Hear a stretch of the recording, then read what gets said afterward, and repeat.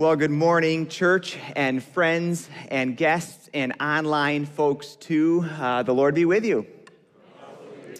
Also, congratulations on being here on time. Some of you may have arrived a half an hour early for the earlier service, and you had a little extra time of prelude in preparation for this worship service. And then also, if you see some folks coming in today at 10:30, just as this service is ending, be sure to give them a nice fellowship high five and lots of love, because they'll have kind of missed our gathering this morning. The perk of doing this together this morning is that we get to gather together as one church family in one worship service, worshiping the one God, one faith, one baptism, and we get to do this together. Thanks be to God for that. According to our national calendar, this is, of course, the weekend of the 4th of July, a weekend of celebration, and we have much to be thankful for this nation and for this land in which we live. According to another calendar, the church calendar, this is ordinary time, just ordinary time of life in God's world, and so we live each day as dual citizens, if you will, a foot in each world, citizens of the kingdom of God and citizens of a nation in God's world. And yet every Sunday, and especially this one, we have the opportunity to reassess and reaffirm our allegiances and even our ultimate allegiances. And so I want to invite you to hear some words from the book that we love as our call to worship this morning. Would you please stand with me? These words come to us from Psalm 95, where it says this: "Come, let us sing for joy to the Lord. Let us shout aloud to the rock of our salvation. Let us come before him with thanksgiving and extol him with music and song. For the Lord is the great God, the great King above all gods. In his hands are the depths of the earth, and the mountain peaks belong to him too. The sea is his, for he made it, and his hands formed the dry land. Come, let us bow down in worship. Let us kneel before the Lord our Maker, for he is our God, and we are the people of his pasture, the flock under his care." Let's sing together.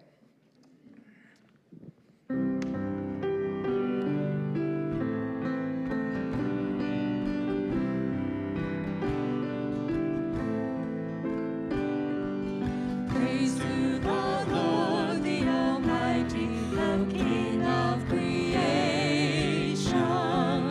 Oh, my soul, praise him, for he is your help and salvation. Come, all who hear, now to his temple draw near. Join me in glad adoration.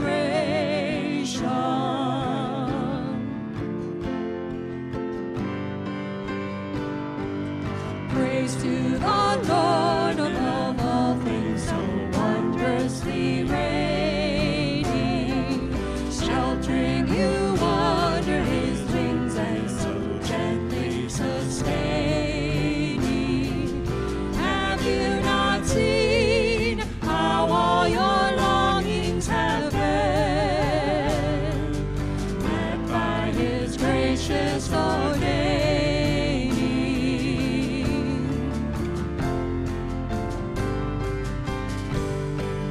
Praise to the Lord, who will prosper your work and defend you.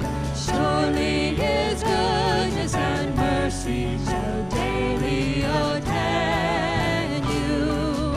Ponder anew what the Almighty can do, as with his love he befriends you.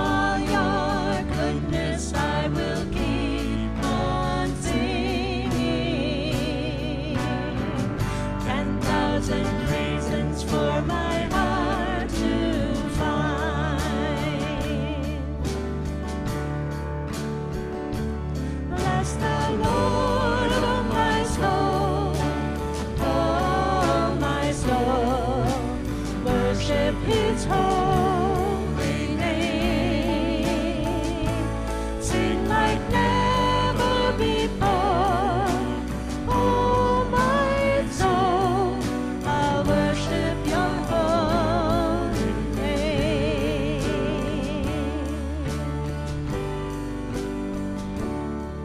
And on that day when my strength is failing, the end draws near and my time has come. Still my soul will sing your praise unending. 10,000 years and then forevermore.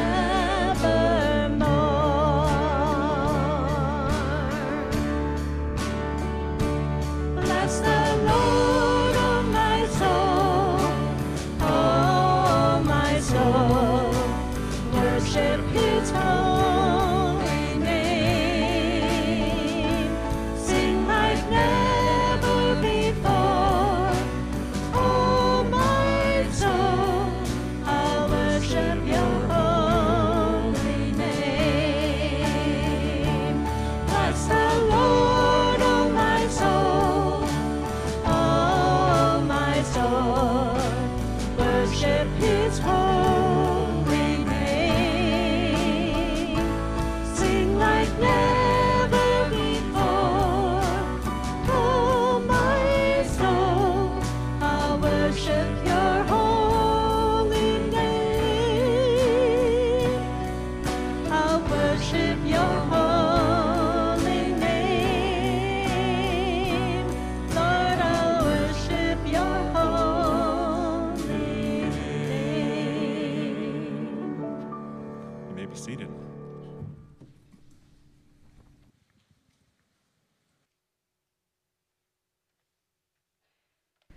Would you pray with me? Father, Son, and Holy Spirit, today we remember that you spoke the cosmos into being. Lights and land and fish and birds and plants and animals, sun, moon, and stars, called into being by your very word. But humanity you formed not by words, but by your very hands, purposed to walk in joyful friendship with you so that we could steward your creation according to your will. In the image of God, you made us so that we would know and love you, and out of that knowledge and love that we might obtain the wisdom to bring the flourishing of creation and all therein. But humanity rejected your gracious invitation. We went our own way and chose our own path, and now creation groans in agony because of the aimlessness, the futility, the destruction that we have wrought. But today, we also remember the life, death, and resurrection of Jesus Christ, in whom the groanings of creation have been answered, in whom the world is being set right, in whom everything is being renewed. And it is this Christ who calls us to our first and primary vocation as faithful followers of Jesus, who develop other faithful followers of Jesus. We confess that we often allow our many roles and duties to supersede this primary vocation, that rather than growing in grace as faithful followers of Jesus, rather than developing other faithful followers of Jesus, rather than cooperating with the work of the Spirit in and through us, we sometimes go our own way and choose our own paths. Like Martha, we become busy with so many things when the primary vocation before us is to sit at your feet in all of life.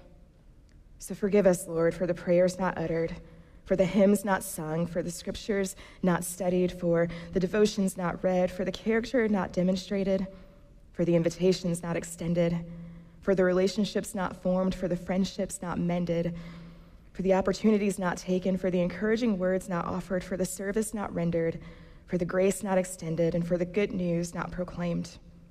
We confess that we need you to truly bring about flourishing in our families, and in our neighborhoods, and in our communities, and that without you, we are less faithful stewards of our roles and duties and work, and ultimately less compelling witnesses of the God who loved us into being. Help us to know you and to love you and to wisely follow you in all of life. Help us to persevere in the race before us, to grow in grace day by day, that we might glorify you today, tomorrow, and into eternity. Amen. Brothers and sisters in Christ, it is because of the life, the death, the resurrection of our Lord and Savior Jesus Christ that we have peace with God and with one another. Therefore, let us extend the peace to one another as you feel comfortable. You may have to stand to do that.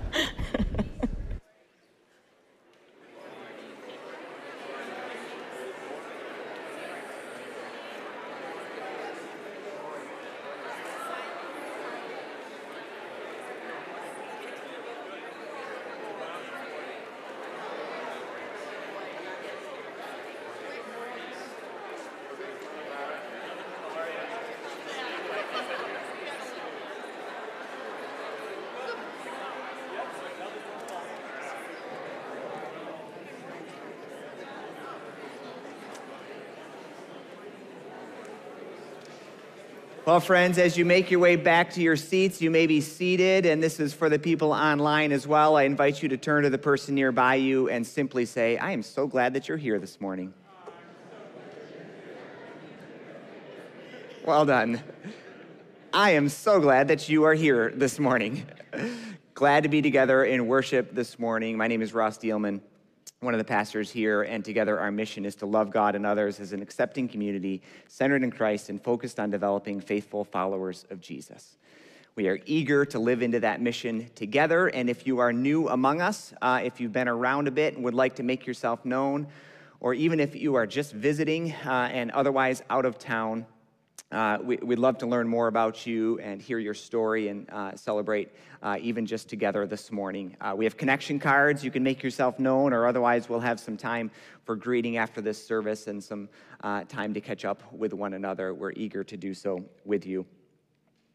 One of the things I mentioned in our call to worship is that our gatherings can also be acts of allegiance, this gathering of worship that we have. And I want to remind you that in our life together as a congregation, we have shifted into a new fiscal year. As of July 1, we have wrapped up our past fiscal year and stepped into a new one, and want to simply celebrate with you God's faithfulness and your generosity in the year past. Numbers are still being tallied for that, but we are grateful for the journey we've had together and recognize that on this Sunday, we're the first Sunday into a new fiscal year where we are looking at our ministry spending plan that we have agreed together congregationally that God is leading us into both ministry and mission. And we are excited about what's coming ahead. And our giving towards this kind of thing is, in fact, another act of our allegiance to God, whereby our checkbook tells the stories of our priorities, and we give thanks for the opportunity to give and to serve and to love together here through Fellowship Church and beyond. In this new year, we also have some news to share of an exciting new person joining our staff. Next week, we will celebrate and say thank you to Kathy Hamilton, who has been our care coordinator for the last few years, and she has done a fantastic job. With her retirement, we've been looking for her replacement. And Pat Vorpagel, who's sitting over on this side, she's also with a photo and a little paragraph in the back of your bulletin. Pat Vorpagel has agreed to join us and to serve in this capacity, and we are thrilled for her to join our team. She has been known around here for quite a while. You might recognize her name. She has been deeply in prayer for many of you for years. She has been our prayer coordinator anyways, and comes alongside our staff now to coordinate care. And she has a wonderful background in nursing, a spiritual director, and so many gifts that we are excited that you will get to know all the more in the weeks and months and years to come. Would you please just celebrate her?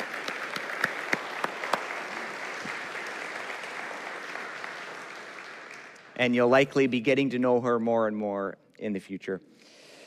One last thing, as we have our one united service of worship this morning, the great opportunity is that we get to gather for refreshments afterwards, for cookies and coffee, and a little extended time out in the atrium. You're invited to stay as long as you'd like and join together with one another in that space.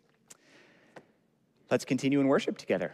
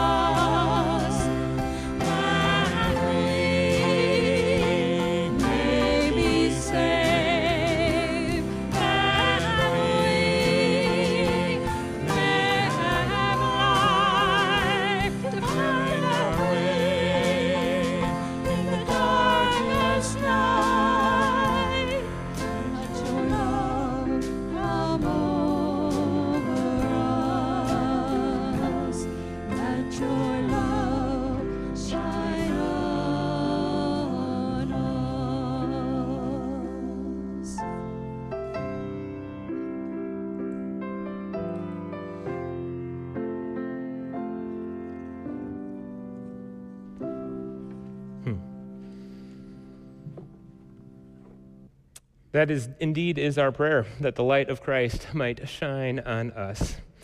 We continue this morning in our summer worship series entitled A Questionable Life. We're going to look at one of the more peculiar questions in our series, I would argue, and maybe one of the more peculiar questions in all of Scripture, and it comes to us this morning from Jeremiah chapter 12. It's a question that God seems to ask Jeremiah.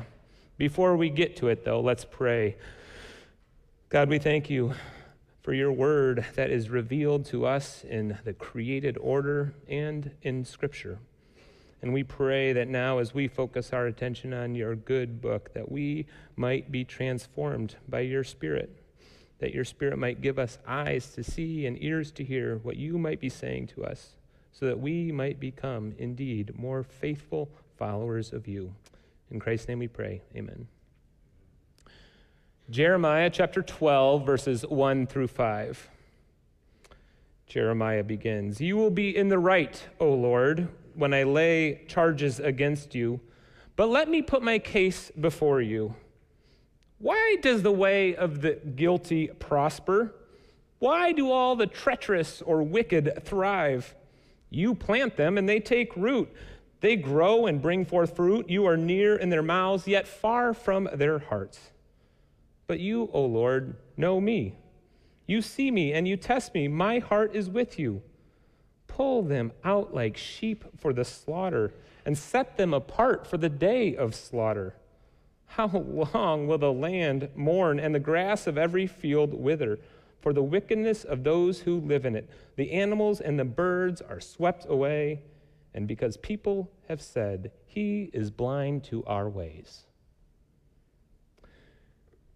If you have raced with runners and they have wearied you, how will you compete with horses? This is the word of the Lord.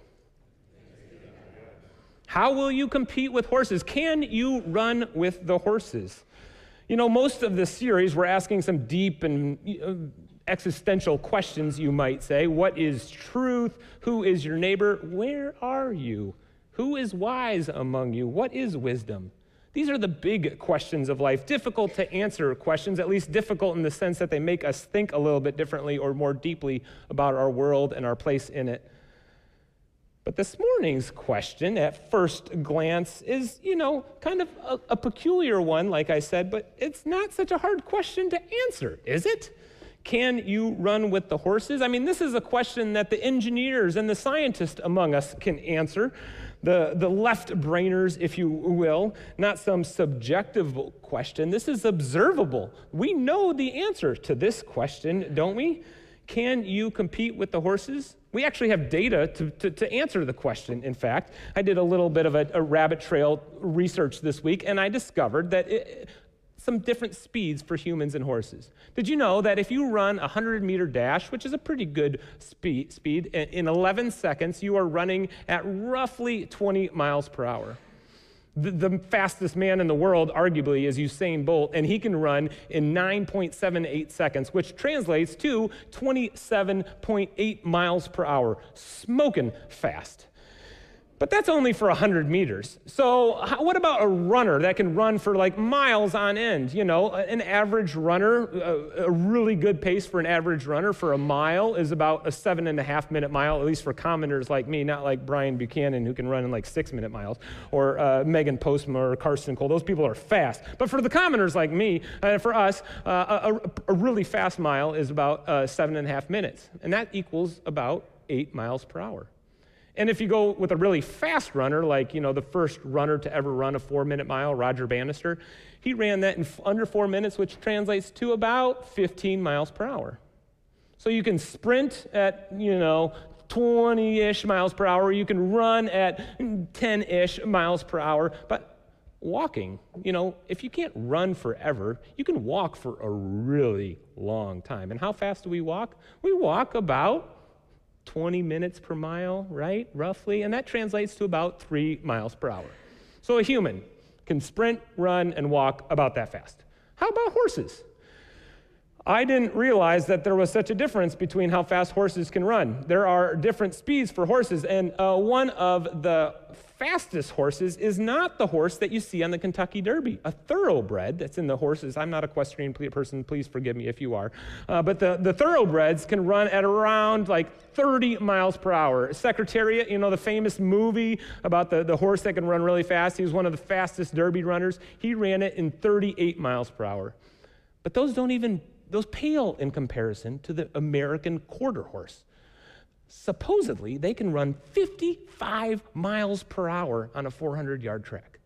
But that's only 400 yards. How fast can a horse run for like miles on end? Well, a horse can run on average or canter on average for 1 to 5 miles at about 10 to 17 miles per hour. And if you want them to walk for a really long time, for days on end, how fast can they walk? They can walk about 4.3 miles per hour. So comparing the two, humans versus horses, I have a slide for this one too. Who's faster? Horses, duh, they have 4 legs. They're like made of muscle. They're super fast. However, the male ego is not to be messed with. And so for centuries, literally, we have been competing trying to beat horses. In fact, Jesse Owens was a sprinter, and he alleged that he could beat a horse in a 100-yard dash. And the only reason that he did is because when the gun shot off to start the race, like you do in a track meet, 100, the horse was so startled that jumped up, and that Jesse Owens made it halfway down the track before the horse almost caught him at the very end. Not only that, but in 1880 was the first horse versus man race. Now, the real trick is that horses and men, and women probably, can race one another, and distance seems to be better for humans than the horses. And so, in 1880, someone cooked up this idea to have a horse versus human race. You can see the flyer way on the left-hand side in Chicago in September for 6.5 days a week, basically, to see who could get the most miles in a week. Guess who won? Well, the horses, one of them actually, there was 15 men and 5 horses. One horse died.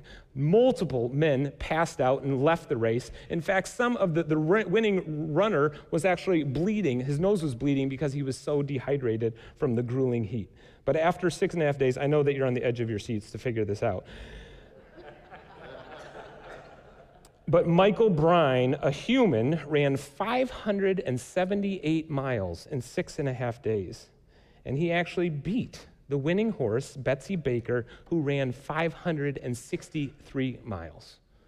Crazy amount of miles. And since then, we've had a number of horse versus man marathons. And in fact, literally 2 weeks ago, this is hot off the press, Ricky Lightfoot, there's an annual marathon that's only 22 miles because, you know, people in Wales do it differently. There's a race every year in Wales between humans and horses, and Ricky Lightfoot became the 3rd ever human being to beat a horse in a 22-mile marathon. So practically speaking, can you compete with the horses? That was a way too long of an introduction, a way of saying, not really.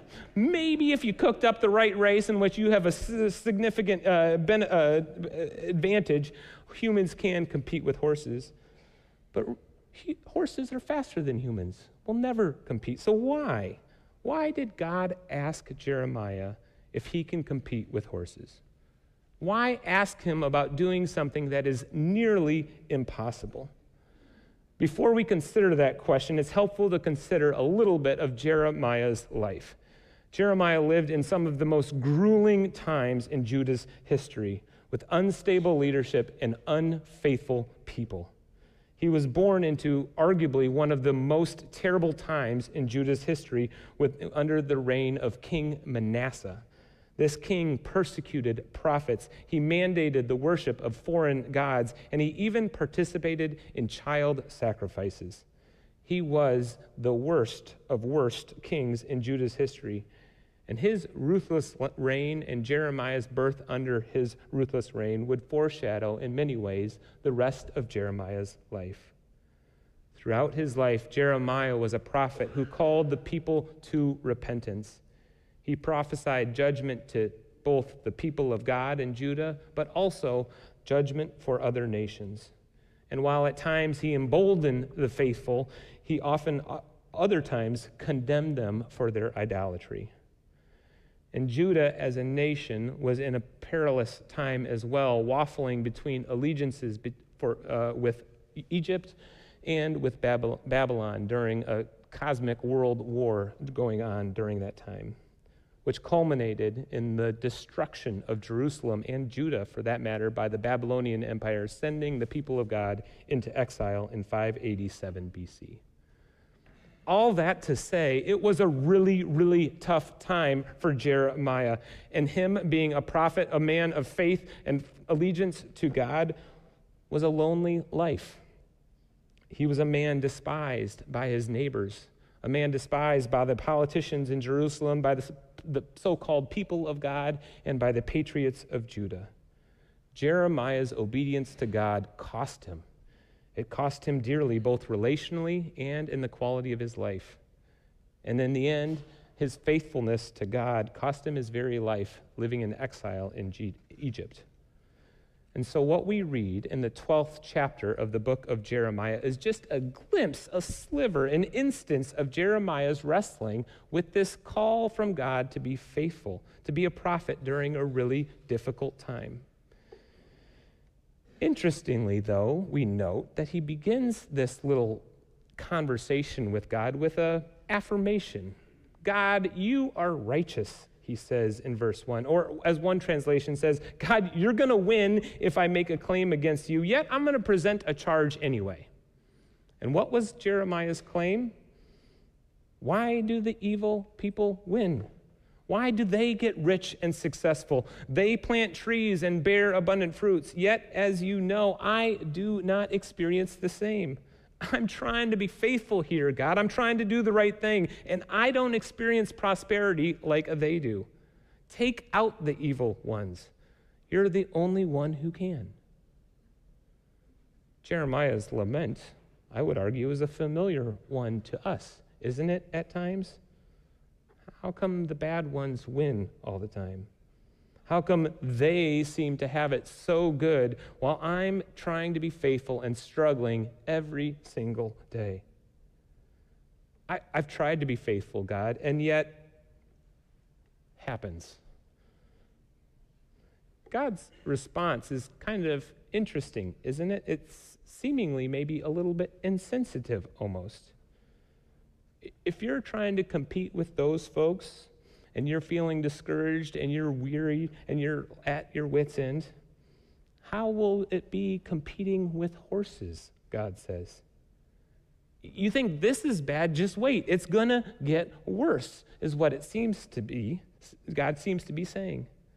God doesn't answer Jeremiah's questions about the prosperity of the wicked. He doesn't make it all better. He invites, dare I say, even demands from Jeremiah a radical obedience in the face of his trials. Which I guess is kind of congruent with our lives at times too, isn't it? We don't get a lot of easy answers. No easy ways out of cancer for us. No shortcuts to the griefs we have experienced. No clear paths for redeeming a broken relationship. Rather, an invitation to run with the horses, to stay true to the God that has placed a call on our lives, even when it gets tough, even when it seems, dare I say, impossible. God is calling Jeremiah to persevere, to remain faithful to the call God has placed on his heart, even when times are tough. How might we remain faithful when things get tough in our lives? I think this exchange between Jeremiah and God give us 3 clues as to how we might compete with the horses in our lives, how we might race with the impossibilities that we face on a daily basis. The first clue that we discover to compete with the horses in our lives is to remember who the judge of the race is. Jeremiah's lament is to God because he knows that God is righteous. Interestingly, he asks God, though, to be the one who exercises judgment on the wicked. He says, "You, O God, lead them like sheep to the slaughter. Yes, Jeremiah warned the people around him. Yet, yes, he prophesied destruction that results from disobedience, but he ultimately left the judgment of those people in the hands of God. Old Testament commentator Andrew Dearman said it even better than I could. Jeremiah seeks the exercise of God's righteousness, not the fulfillment of his wish list for vengeance. Jeremiah has no vendetta against his opponents, and he does not seek to judge them himself. He simply holds their activities in persecuting God's prophet before the judgment seat of God. In the midst of his frustration, Jeremiah rightfully puts the judgment of others into God's hands rather than into his own heart. What does it look like for us to offer our judgment of others and put them in the hands of God? How do we release our frustrations and vengeances and not embody them in actions towards others? What if instead of talking about our judgments of others with people that think like us, rather than doing that, we presented them to God? This idea or these questions have been a difficult spiritual practice for me this week. As you are aware, the Supreme Court made a significant ruling last Friday.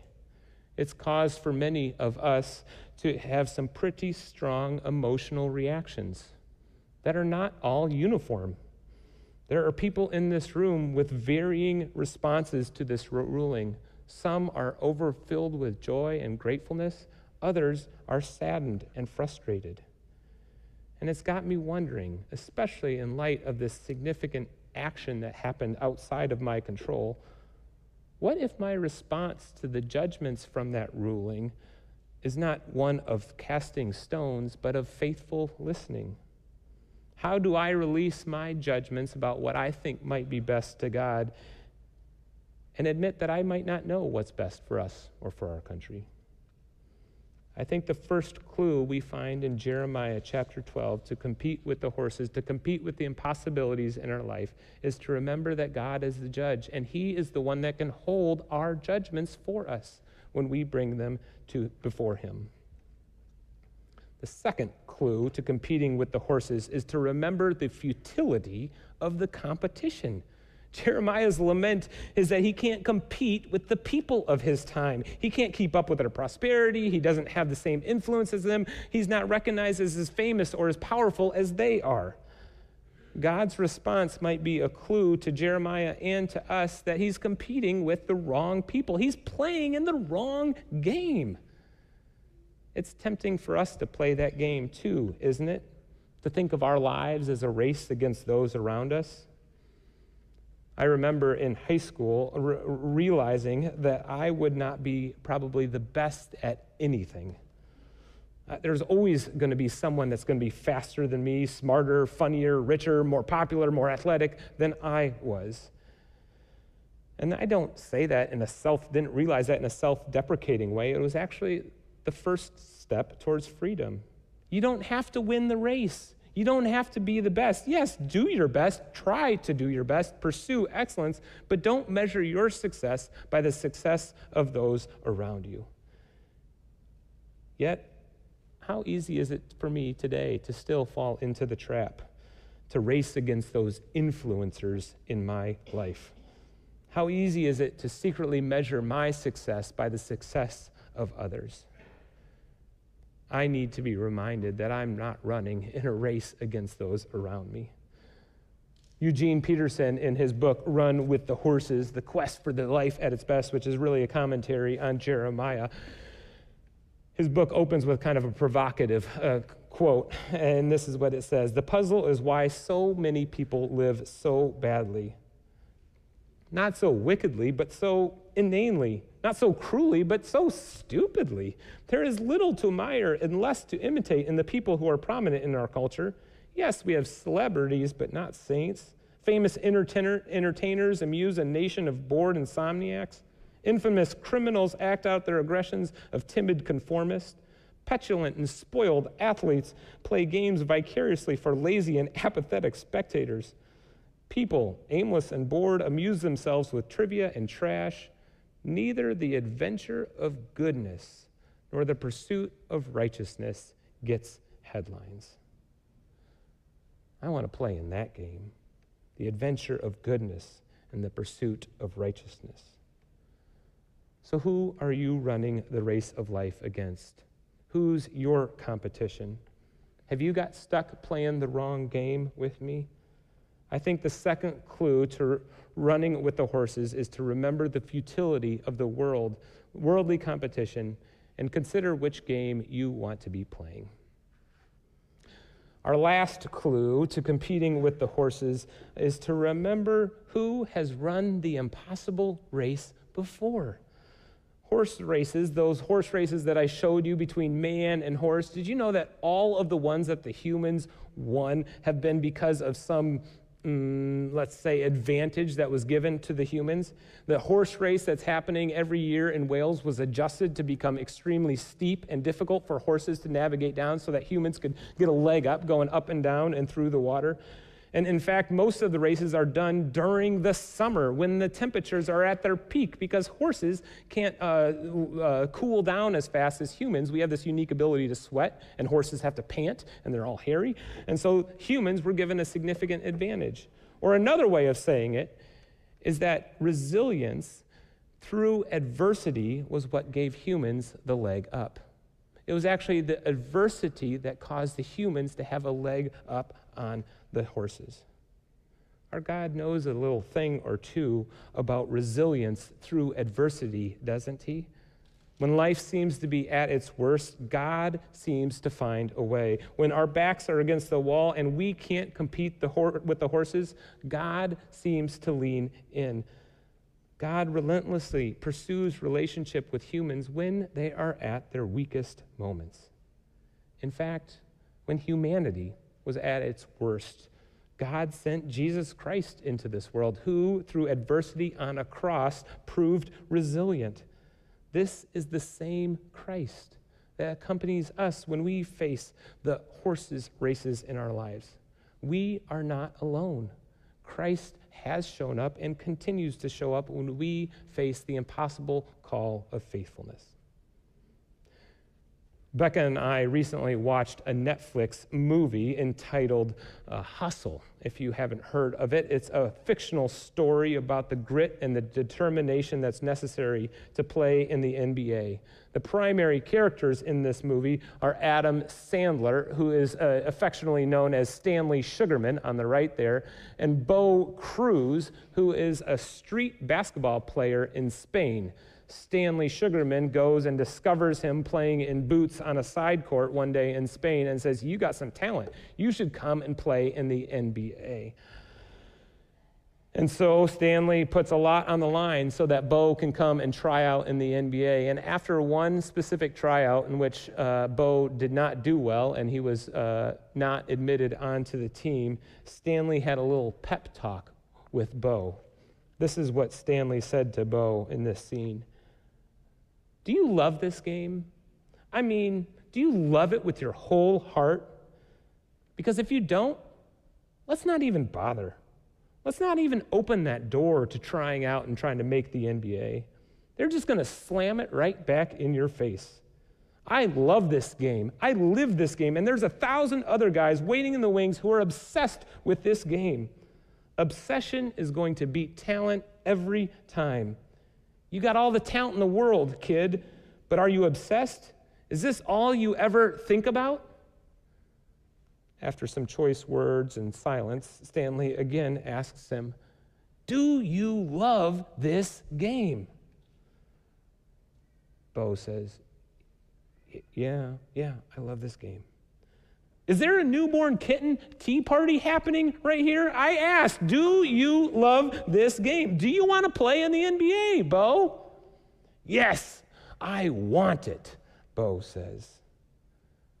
Stanley knew what it took. He knew the pain and discipline because he had done it. He had tried out for the NBA, and he knows the grueling path of faithfulness before him. And he yearns for Bo to have the same commitment, to have the same love and obsession for the game that he had. And Stan is willing to work with him, to go with him and wake up early and train and be disciplined so that he might make the NBA. And it's got me wondering, is this what God was inviting Jeremiah to do too? Is this what Jesus is inviting us to? A radical love, a radical obsession, a radical faith and trust in him that he's got us and he can help us face the impossible possibilities in our life. It's a life that he knows. He's faced the impossibilities. He's entered into the muck of our existence, and he, by the power of his Spirit, will partner with us when we face the impossibilities of our lives too. My friends, if we want to run with the horses, if we want to compete with the impossible, if we want to remain faithful when it gets hard, Jeremiah reminds us that one, God is the judge of the race, and his righteousness will win in the end. He will remind us that of the futility of the competition, so play in the right game. And finally, he reminds us to remember that God has already won the race, and he will accompany us on the impossible task of competing with the horses. And he does that in really practical ways by feeding us here at his word and also feeding us here at this table. Because it is here at this table that we remember the perfect sacrifice that God made for us. That it is not up to our righteousness or our ability to win the race, but God has already won the race in the person of Jesus Christ. We come to this table to remember him. We also come to this table to commune with the Holy Spirit, the Holy Spirit who equips and empowers us to live a life of faithfulness. And we come to this table in hope, believing that the one, the author and perfecter of our faith, will someday bring us all into his heavenly kingdom. We come to this table in remembrance, in communion, and in hope. Would you pray with us? Father, Son, and Holy Spirit, we are so grateful, so incredibly grateful for your initiative toward us, for the way that you sustain us, for the way that you grant us the capacity to endure in the race that we run. Fill our hearts this morning, fill our minds this morning, and fill our bodies this morning with a reminder of the nourishment that is promised to us through this bread and through this cup. In the name of Jesus Christ we pray. Amen. On the same night that Jesus was to be betrayed, he took bread, and after he had given thanks, he broke it, and he gave it to his disciples, saying, "Take, eat, this is my body broken for you. Do this in remembrance of me." In the same way, after a little while, he took the cup and he filled it.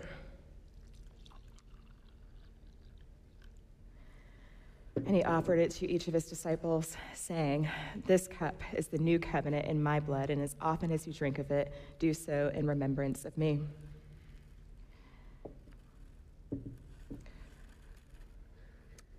At Fellowship Church, we believe that all those who love God and are learning to follow Jesus are welcome at this table, for this is Christ's table. We will have 3 stations here in the front and a gluten-free station underneath the cross, and a roving elder who can bring the elements to you if you would just simply raise your hand from your seat. And we invite you to just savor this moment, savor the grace, and remember the race that you are called to run, and take these elements as your nourishment, your fuel for that race. Come, for all things are ready. I'd like to invite the elder. Oh, yeah.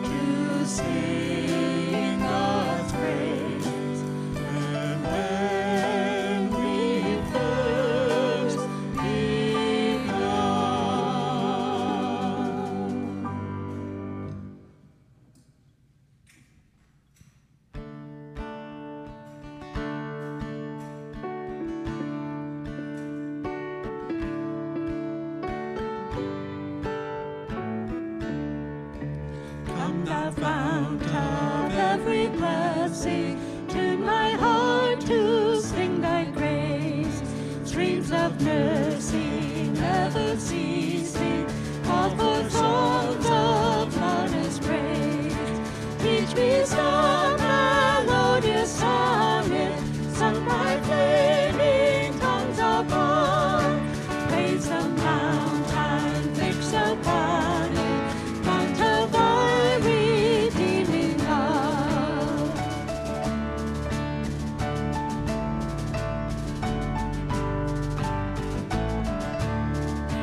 Here I raise to thee another, hither by thy help I've come, and I hope by thy good treasure safely to arrive at home. Jesus sought thee when a stranger, wandering from the fold of God. He to rescue me from danger, hither goes his precious blood.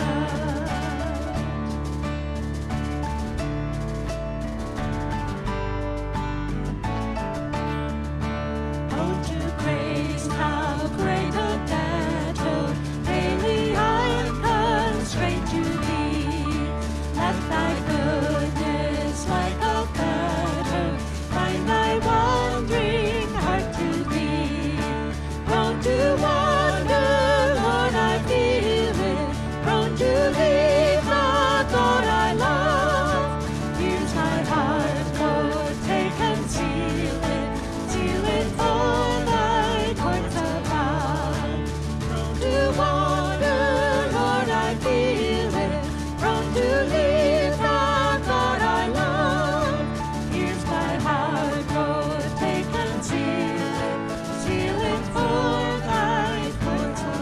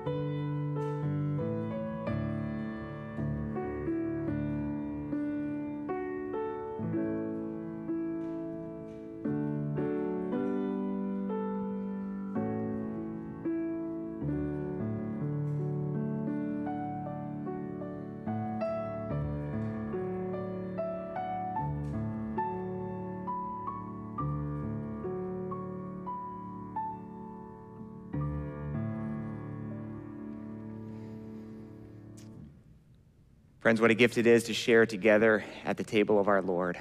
Thanks be to God. I invite you to stand and let's sing together the doxology.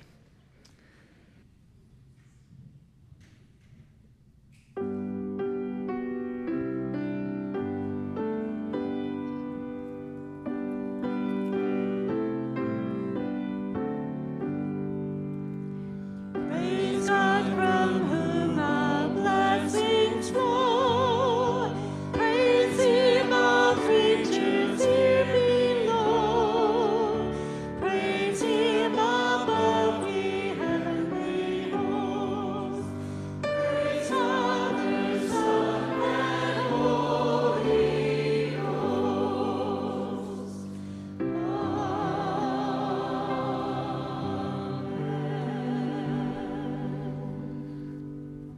My friends, don't forget that there are refreshments in the atrium following the service. We'd love to join in fellowship with you. As you go out this week, may the grace of our Lord Jesus Christ, the love of God the Father, and the fellowship of the Holy Spirit